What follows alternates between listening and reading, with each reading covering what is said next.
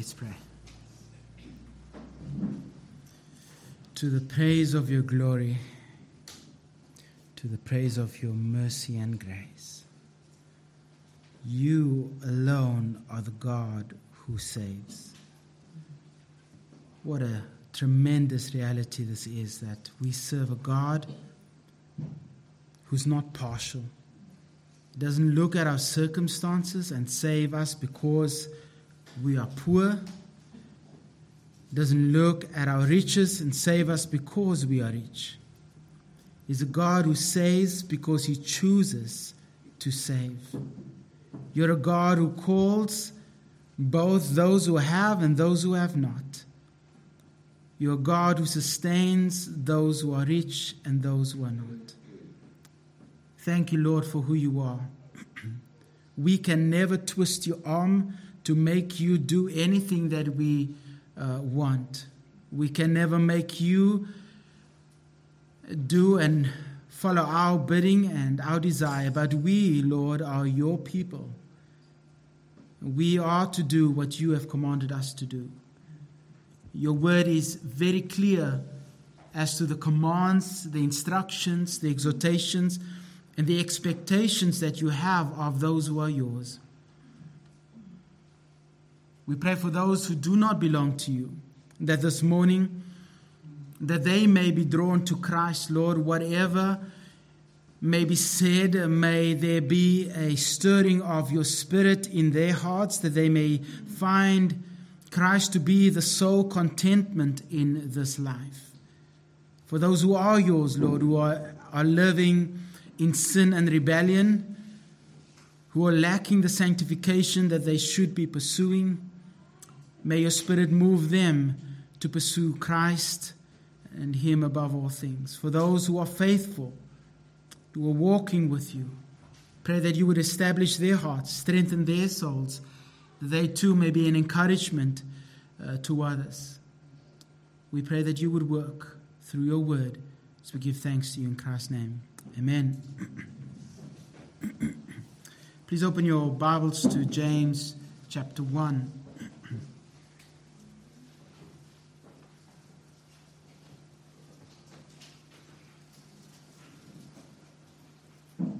Welcome to those first-time visitors. We hope that you have a God-honoring time with us this morning. For those who are streaming and online, we thank God that you have joined in as well. Our focus would be this morning, James 1, verse 10 and 11. Before we get to that, let me lay the foundation for it. In our day, the common pursuit of our society and our culture is the equal distribution of wealth. You may not have heard that yet, but that is what a lot of companies are being taught. There's a lot of that talk in government, to take from the rich and give to the poor. To take from those who have, to give to those who have not. The rising new sin, the greatest offense, is what is often called privilege. I'm going to leave the one word out because there are those who do not understand abstract language yet, so I'm not going to cause problems for the parents. This is where a certain race is born to and is naturally more privileged than others. While they may not be the oppressors, they do really look like the oppressors, and therefore they are privileged, and they have to apologize for things that has done in the past, and they have to pay for things that other people do. So take their riches and let's share it. Instead of dealing with oppression, which is what the issue is, this crazy world deals with wealth. Because sharing wealth solves all problems, right? No, it doesn't. Justice in our day is nothing more than sharing other people's riches, some gained honestly through hard work, and others gained by unrighteous means. But justice in our day has been wrapped up in this idea that those who have need to share with those who do not have. Some Christians shockingly say, well, what's wrong with that?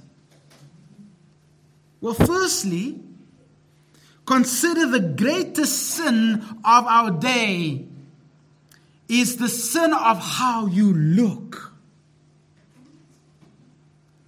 How people are naturally born with a certain skin type. The original sin of the social justice and the wokery of this day is the color of people's skin.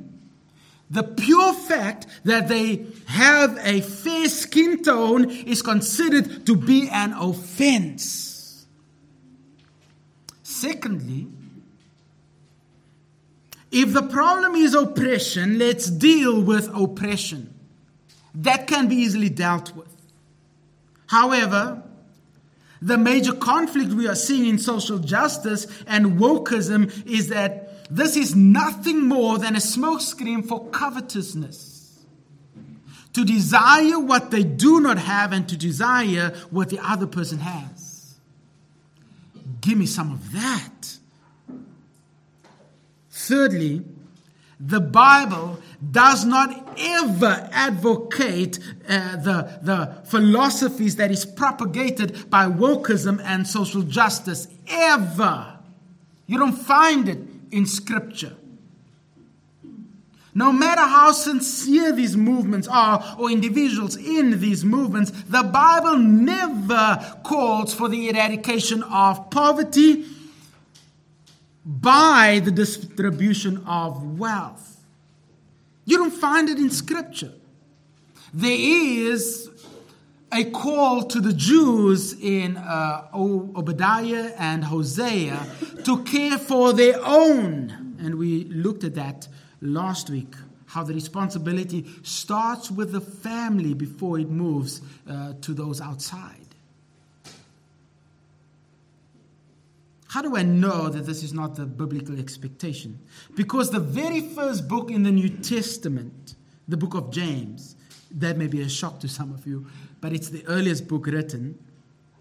We find that Jewish Christians are mistreated, oppressed, had wages withheld, and nowhere in this book does the author say that let's go after the rich guy, let him give of his wealth so that we have a better life. Nowhere in this book is the burden placed on the offender. Isn't that shocking? You would expect James, at least being in the midst of a Jewish context where persecution, oppression is taking place, to say, cry out, let's go for a march or a walk. Let's do something to stop this oppression and this persecution and this hardship. Nowhere does he say that. Why? Because James understands a reality that is consistent throughout the Scriptures. Vengeance is mine, says who? The Lord. You may not have your best life right now, but that is okay because you will, as God's people, have your best life in a life to come. You may not enjoy the social ladder and live as the cream of the crop. That is okay. God doesn't frown on you because you are poor. God doesn't frown on you necessarily because you are rich. But that seems to be the mantra of this day and age, that the rich are wicked and wrong. Nowhere in the book of James do we see that the rich man ever has to give up his wealth and distribute it to the poor. Now, there's nothing wrong with that. But that is not a biblical cry. That is not what the Bible expects of this world. This is nothing more than socialism. Last week I said, our circumstances, whether rich or poor, I normally put poor on my left and rich on my right. Whether poor or rich, is a gift from God. Just read the book of Proverbs. He gives to the rich, and he brings low those who are lowly. Those who have not, he will exalt, and those who have, he will bring low. Everything in life is a gift from God. Whether there may be some of you who are on the richer scale than others, that is a gift of God. Now, you probably worked hard to be there. And so God blessed you for your devotion and your hard work. There are those of you who are on the low scale of the social ladder and who cannot eat lamb every day, and who maybe just has a cup of soup, for supper. God doesn't frown on you because you are poor, but your situation is as much a gift from God as the rich guy is a gift from God, and his situation is a gift from God. This means that all that God gives is good by its very nature. You do not need to have more to have value in Christ. You do not need to live in poverty, as some thinks, to have more value in Christ. Christ is not asking you to give up everything, as in possessions, to follow him. He does that to the rich man to make a point. That is, God was his riches. He only asks you to give up everything to be a follower of Jesus Christ. Now that may sound like an oxymoron. Well, it is. Because while he's not calling necessarily for the giving up of riches, he is calling for your life. For everything that belongs to you to be his. For everything that you pursue to be his. Christ is not more impressed with us if we are poor or if we are rich. Because our identity and value is based on his imputed righteousness, not on what we own in this world. The challenge of wokeism, I call it wokery because it's fakery, and social justice can be easily answered from the plain reading of Scripture. Again, I'm not going to deal with those issues, but those are the prominent issues of our day, which you will deal with in your workplaces, in your lives, but this passage will bear upon that. Now, having said that, this morning we will deal with the future of the rich. Last week we saw the reality of the lowly Christian and the reality of the rich. James in verse 9 says, this is the reality of the lowly believer. Look what he says in verse 9. Let the lowly brother boast in his exaltation. It is stated in such a way that this is the reality of the lowly brother. Now take note, it does not say poor brother, because that would be a smaller class of the lowly. Those who are poor by means of lack of resources. Now, there was even different grades of poverty. Those who are poor because they are lazy. There are those who are poor because they are of various circumstances. And there are those who are poor because of oppression. So even in the canopy of poverty, there are different grades in which we need to think through that. But he doesn't say that. He uses a word that is commonly referred to as humble. The humble brother, the lowly brother, the one of low social standing who doesn't live in the ivory towers. He's a normal bloke who's been brought low by the hardships of life. Let this guy or brother exalt in this reality that he is exalted in his exaltation. James says this is who you are. You are currently exalted. The verb here, boast, is to take pride in, to glory in what is true of your reality. This is who you are as a lowly Christian. You may be lowly on earth, but you are exalted in heaven. That is the reality that he points out. This is a case where it's already, but not fully yet. Those of you who are into eschatology would understand what that means. There's an aspect of your exaltation which is true now, but you have not fully yet experienced it. And we will toggle between that and the next couple of verses because it's connected. James merely says here that the one who is lowly, and again, different word to the poor brother, which is in chapter 2, verse 2. The one, on account of his circumstances, on the low social scale, they who are brought low, the oppressed, they can exalt in the fact that they have been lifted up. Now take a look at chapter 4 and verse 10. I'm just going to mention it, but we'll get back to this later. Humble yourselves before the Lord, and He will lift you up, exalt you. So James is connecting these two realities. This is who you are because you have been lifted up by the Lord. The image that he gives is of a king who steps off his throne to come to the side of the one who bows before the king, and the king comes and lifts him up. That is the image that James gives. The Lord, you humble yourself before Him, and He is the one that will come and lift you up. That is the future glory of the saints, which is a reality right now. So who is this person? Who is this lowly brother? This lowly brother is the one who has submitted himself before God and humbled himself before the Lord, and he is at that time of his writing already exalted, even though it's a future reality. Does that make sense? It's there as a truth, as a reality, but it's still future. The opposite to that is that God opposes those who are proud. God stands against those who exalt themselves, while those who humble themselves before Him, those He will lift up.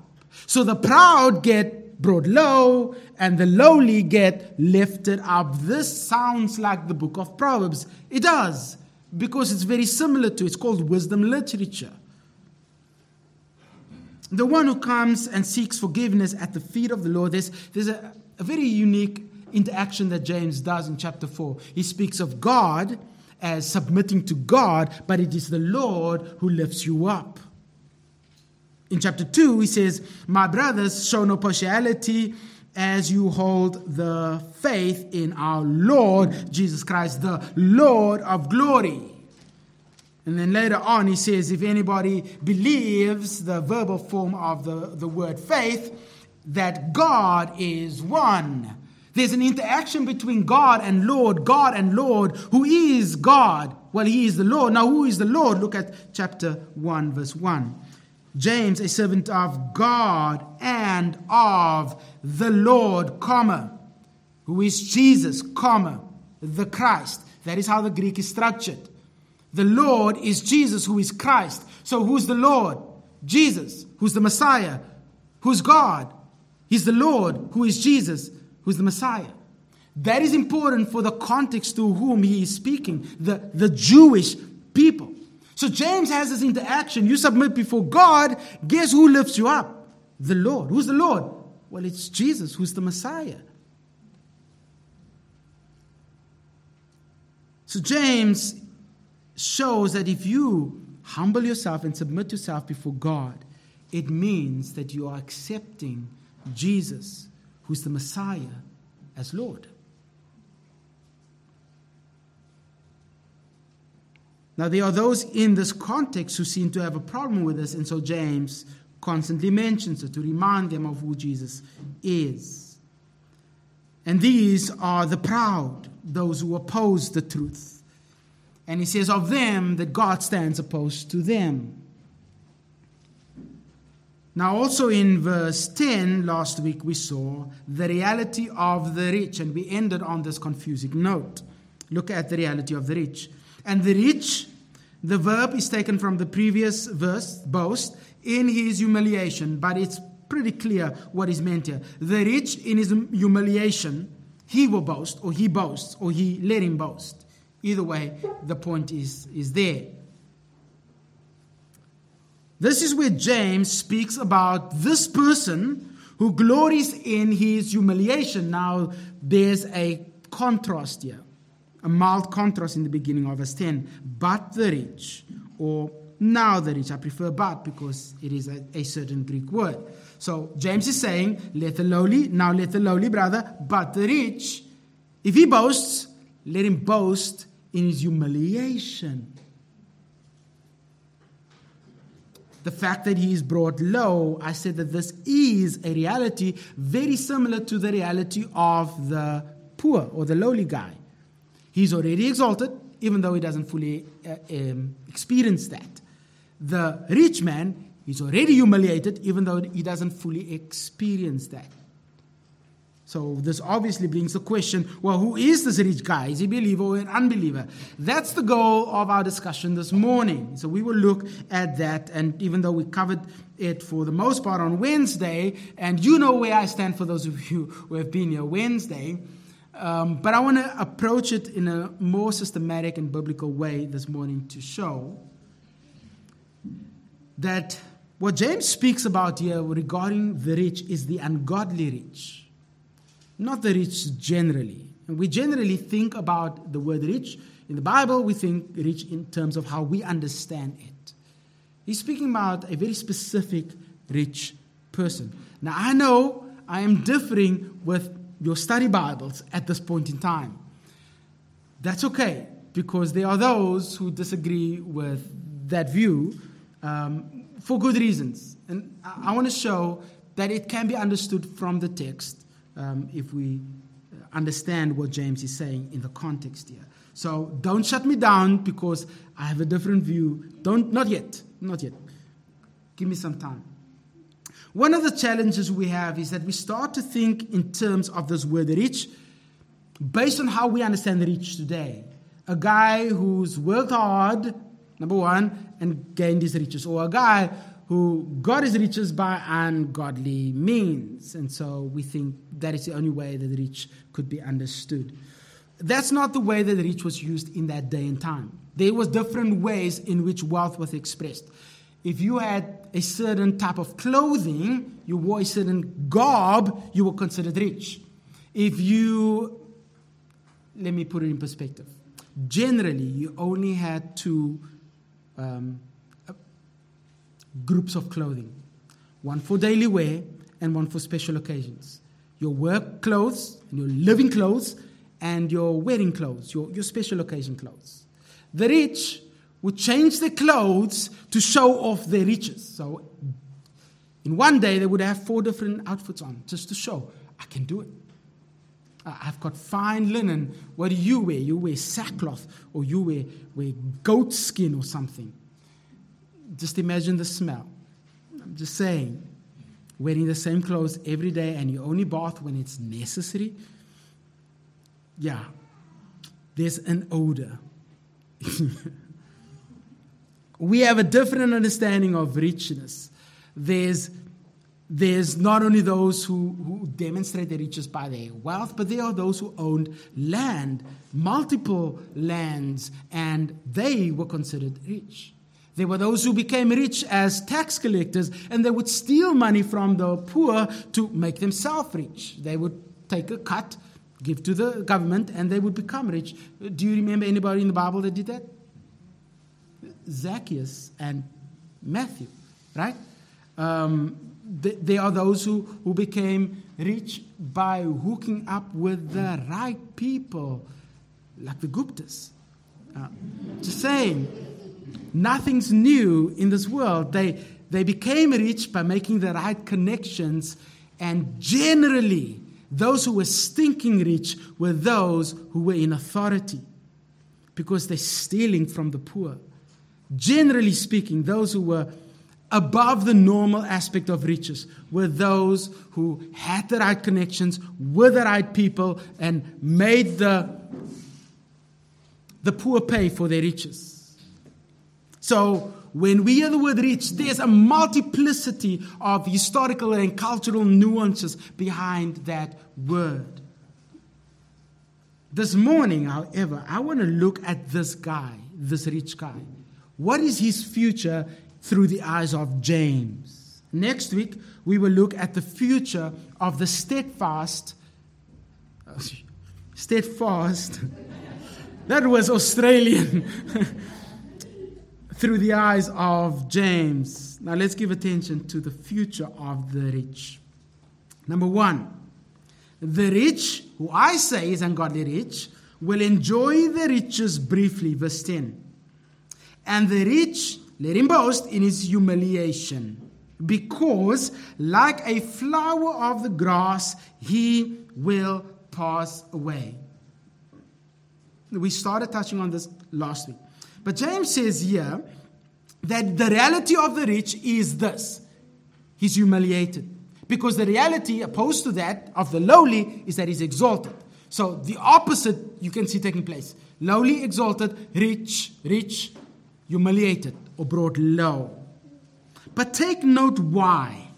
Why does the rich glory in humiliation? Because this is the reason. This is why he glories in humiliation. Like a flower of the grass, he will pass away. In figures of speech, this is called a simile. He is like a flower.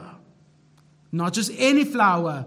A wildflower, literally flowering grass. Ever seen grass flowered? No, right? Because he's talking about a specific flower that grows in the wild desert that is untamed by man. And between the grass, you've got this beautiful little flower that pops up for a short, brief moment of time.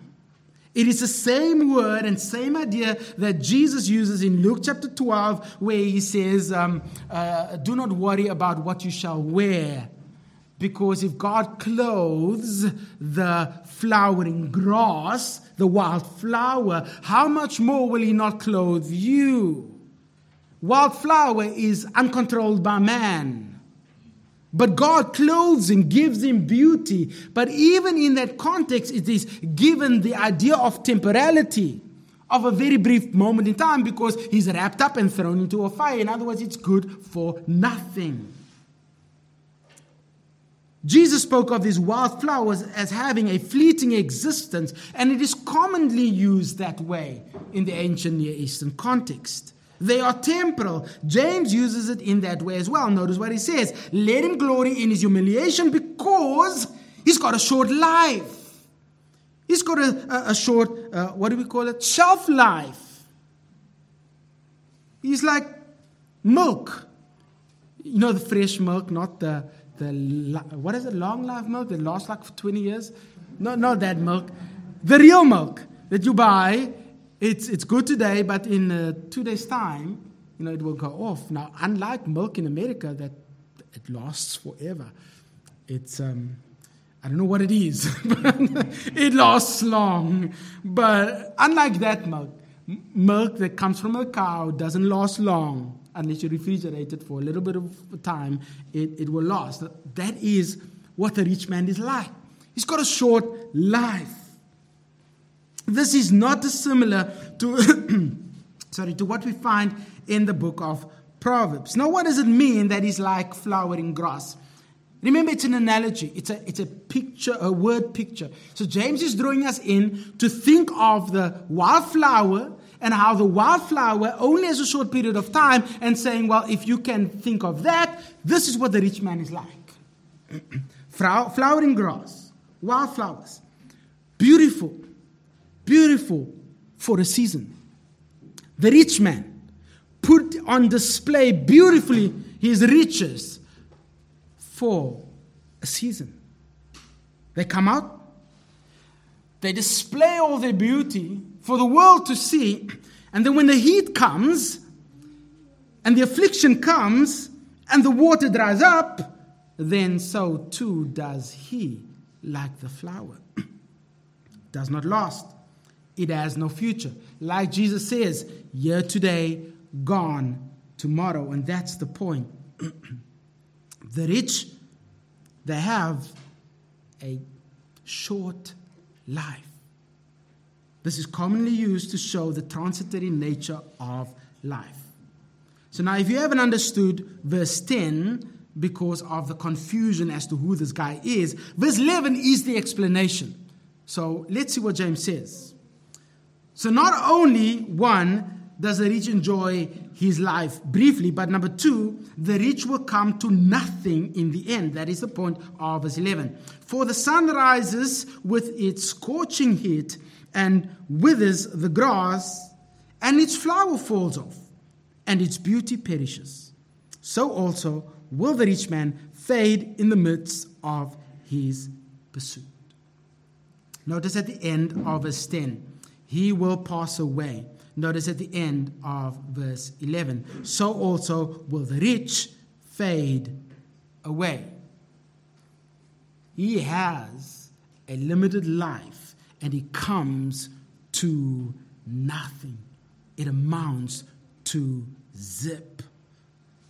The force of this word at the end of verse 10 is the fact that he participates in his own end. Now, that's not suicide. He's not talking about suicide. Is that he is the cause of his own demise. It's slightly different to the end of verse 11, where he's caused to end because of his own pursuit.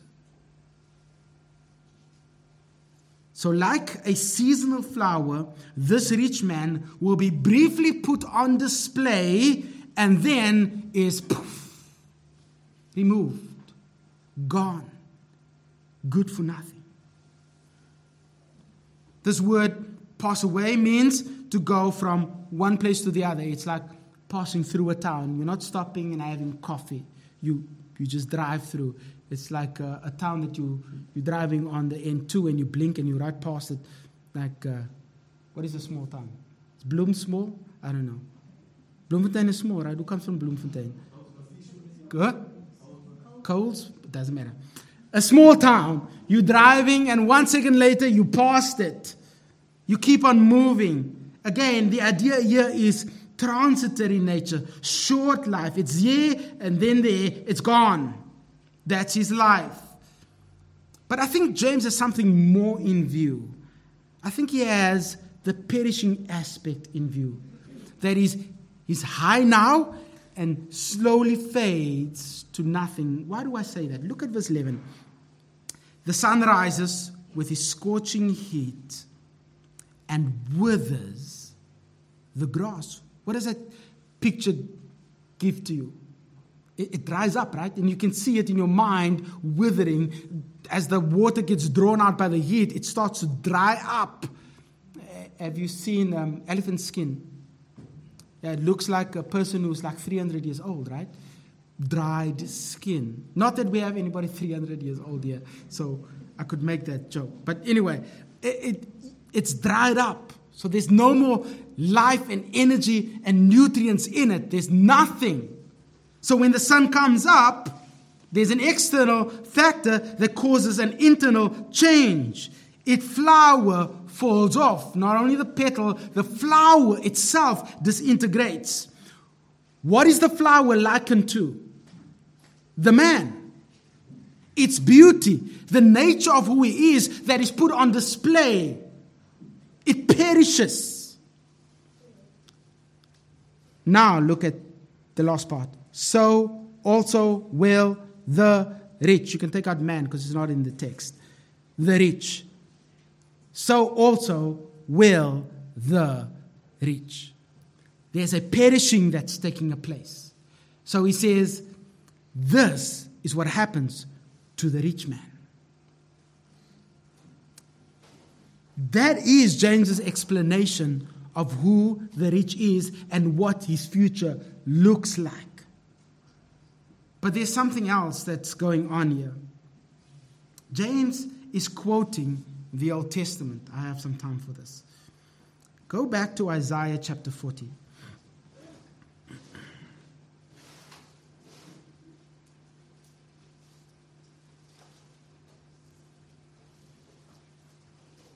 Isaiah 40. I know that based on your commentary notes in your study Bible, you may not be convinced, but that's okay. I'm not here to convince you of my view. I want to show you what James is saying. I want you to see the rich through the eyes of James. This quote is found in verse 7. Now, notice what it says from verse 8. A voice says, cry, And I said, what shall I cry? All flesh is grass, and its beauty is like the flower of the field. That's what we have there, the wild flower. The grass withers, and the flower fades when the breath of Yahweh blows on it. Surely the people are grass. And the grass withers and the flower fades, but the word of God will stand forever. One of the rules of hermeneutics is when a New Testament author quotes an Old Testament prophet or author, he's not just making a text-to-text correlation. He's not just saying, oh, I'm just quoting it here for the sake of quoting it here. He draws everything from that context into that singular verse and says, consider this, remember this may be that, depending on who is writing. So think of that when you get to James. So let's look at Isaiah. All flesh will see the glory of the Lord. And that's his point here. Look at verse 5.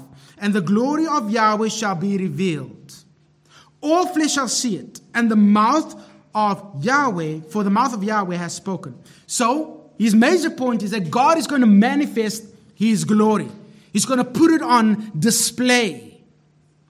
And two ways in which his glory will be manifested to people. Number one, through the salvation of his people. And number two, the judgment on the rulers, oppressors, and the rich who oppress his people.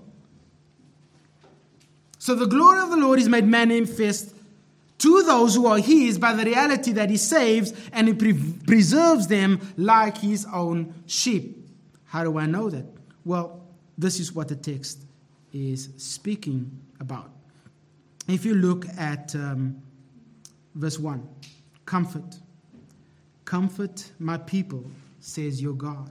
Speak tenderly to Jerusalem and cry to her, that her warfare is ended and her iniquity is pardoned, speaking of salvation, that she has received from Yahweh's hand double for her sins.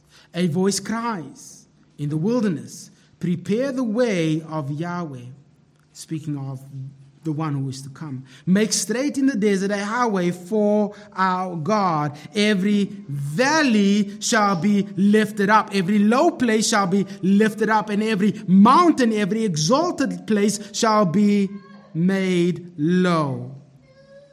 The even ground shall become level and the rough places plain. You see, in that, there's already the imagery of being brought low and lifted up. In the LXX, the glory of man is inserted here.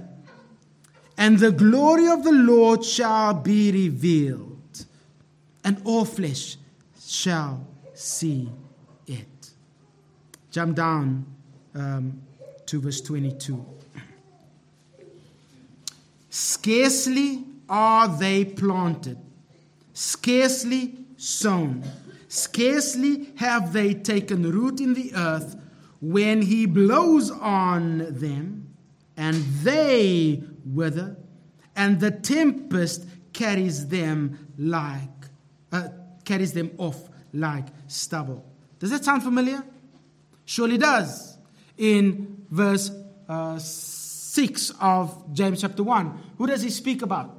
The unstable man who is tossed to and fro by the tempest, by the wave of the winds or the waves of the sea. He speaks about one that withers. But take notice very specifically, when he blows on them. Who's the he? Go back to verse 7. The grass withers and the flower fades when the breath of Yahweh blows on them. So how do they wither? How do they come to cease? God breathes on them, blows on them. What is the imagery that you are getting from that? The breath of God is therefore like heat that that dries up the flower and draws it out to nothing, and then they come to nothing.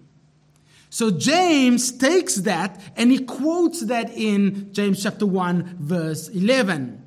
And he says, remember this? This is what I'm talking about.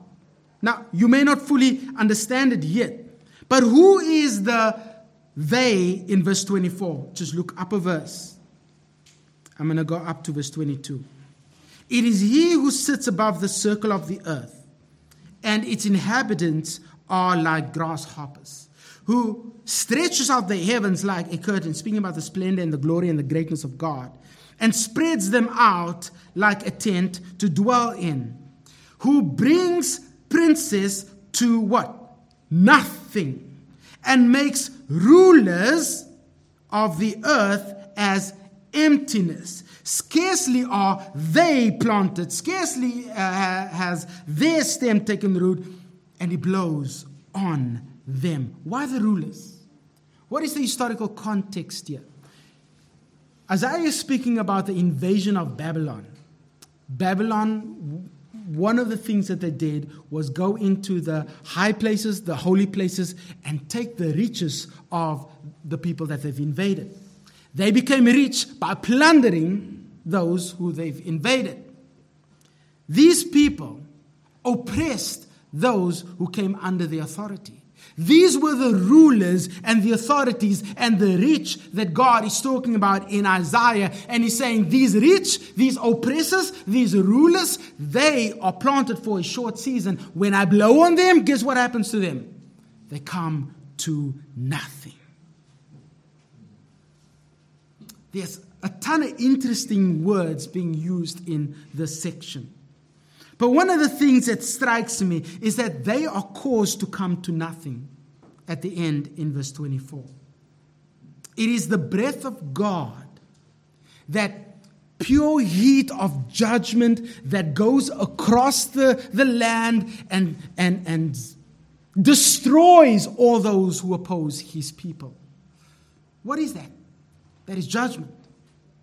The causative effect of their exasperation is the very breath of God. God causes them to come to nothing. Now, how does this context relate to what James is talking about?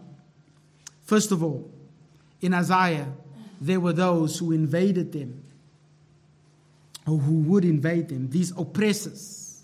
They've taken them captive. And the Lord says, I'm going to bring about both this reality and your salvation. The Lord will save those who belong to him. Look at verse 10. I'm going to read from verse 9. Go up to a high mountain. Just remember the imagery, low and high, low and high. Go up to a high mountain on Zion, herald of good news. Lift up your voice with strength, O Jerusalem, herald of good news. Lift up, fear not. Say to the cities of Judah, which is down below, behold your God. Behold, the Lord comes. The Lord God comes with might, and his arm rules for him. Take note of this. Behold, his reward is with him, and his recompense before him. He will tender his flock like a shepherd. He will gather the lambs in his arms. He will carry them in the bosom and gently lead those that are young.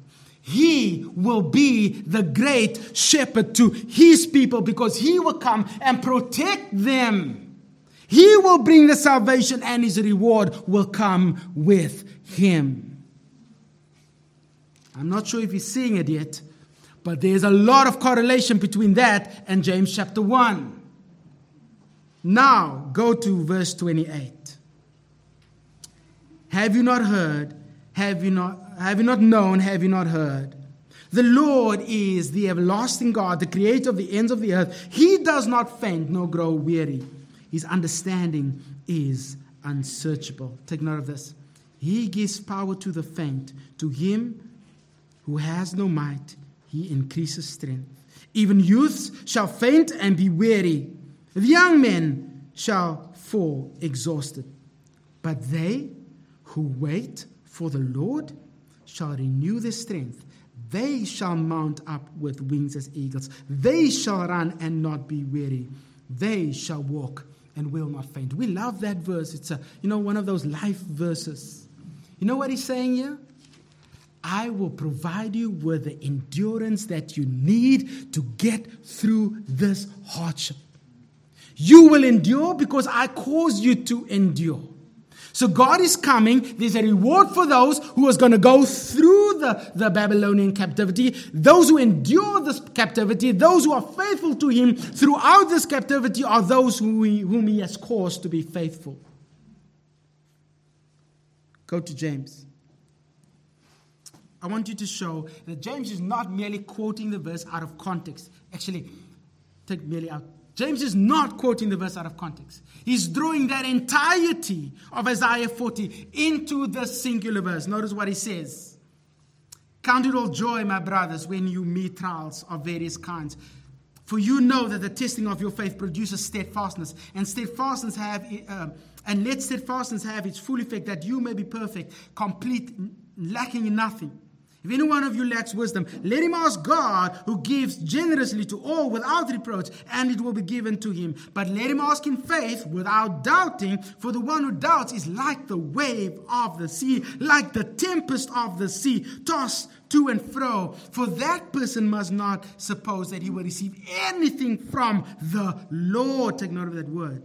He is a double-minded man, unstable. In all his ways, a double-minded man here is repeated in chapter 4, verse 8, who is an unbeliever, the sinner. Let the lowly brother boast in his exaltation, and let the rich boast in his humiliation, because like a flower of the grass, he will come to nothing. For the sun rises with its scorching heat. What is that equal to? The breath of the Lord. And withers the grass. What is that equal to? The rich who have made themselves rich on the poverty of those whom they've invaded. It falls off and its beauty perishes. They too will perish. So will the rich man fade, come to nothing in the midst of his pursuits. Blessed, notice the reward, is the man who remains steadfast under trial. I don't know if you see it, but James has just taken the entirety of chapter 40 and zapped it into these 12 verses. There's judgment and reward. There is salvation and endurance. There is a wiping out of the rich ungodly and an exaltation of those who remain steadfast. Notice what he says. For he will receive the crown of life, which God has promised to those who love him. Wow. This is what God will do for those who remain steadfast to him. Now, just turn your mind back again to Isaiah. Flip it back. What is he saying in Isaiah? Babylonian captivity is coming. Those who endure will endure because I caused them to endure. Those who endure will be rewarded because I've caused them to endure. They are mine. They will endure because they will be steadfast because I made them steadfast. Now flip it back, not like that, to James. And what does James say? He says that you will be steadfast. You will endure. Why? Because you are God's. He has made you what you are. Not God's as in, that came out wrong. No, you are not God's. Possessive. You are God's. You belong to God. And he says you will be rewarded. Why? Because you remain steadfast. He's saying the same thing as Isaiah chapter 40. You know what he's saying? Those who are your oppressors, they will come to nothing. How do I know that? Because James mentions them in this book, chapter 2, verse 1. My brothers, show no partiality as you hold the faith of our Lord Jesus Christ, the Lord of glory. For if a man wearing gold ring, and take note, fine clothing comes into your synagogue, and a poor man in shabby clothing also comes in, you pay attention to the one who wears fine clothing, and you say, you sit over here in a good place. Well, you say to the poor man, you stand over there. Or you sit down here by my feet. Have you not made a distinction among yourselves and become judges with evil thoughts? Listen, my beloved brothers, has not God chosen those who are poor in this world to be rich in faith? Stop. To be rich in faith.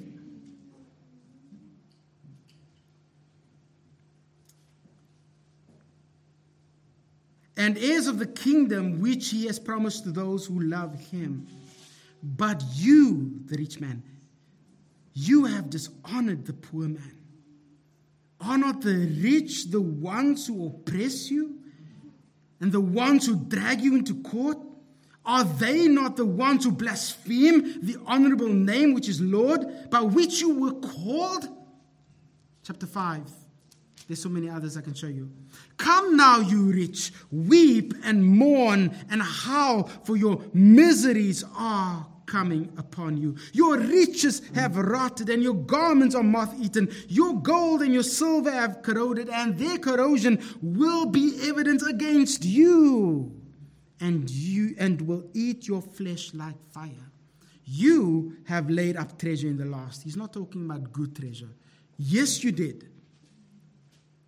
You have enough treasure for the last, and it's going to come back upon you. Behold, the wages of the laborers who have mowed your fields, which you kept back by fraud, are crying out against you, and the cries of the harvesters have reached the ears of the Lord of hosts. You have lived on earth in luxury and in self-indulgence. You have fattened your hearts in a day of slaughter. You have condemned and murdered the righteous person. He, the righteous person, does not resist you. Verse 7. Be patient, therefore, brothers, until the coming of the Lord. Why? Because he's coming in judgment and with reward. So endure. Who's the rich? Well, James has just explained who he is. He's the oppressor. He's the one who blasphemes the name. He's the one who drags them into courts. He's the one that withholds their wages. He's the one that murders and kills them and gets away with it. You know what you don't see here? Is James saying, let's discuss equal distribution of wealth.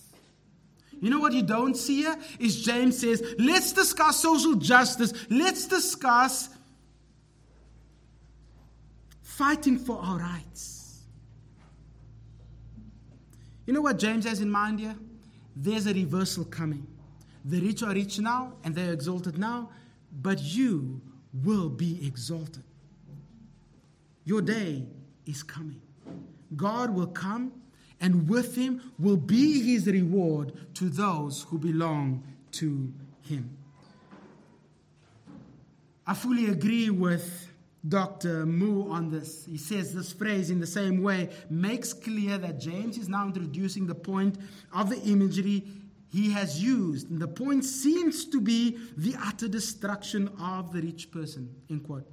When he says, so also will the rich man fade away in the midst of his pursuits. While he's still running after his riches, what will God do? Blow on him. And he will be consumed. He will perish. And after this, Moose says, but that can't be proven, which I disagree with him, because it's probably a believer. I'm like, dude, read the text.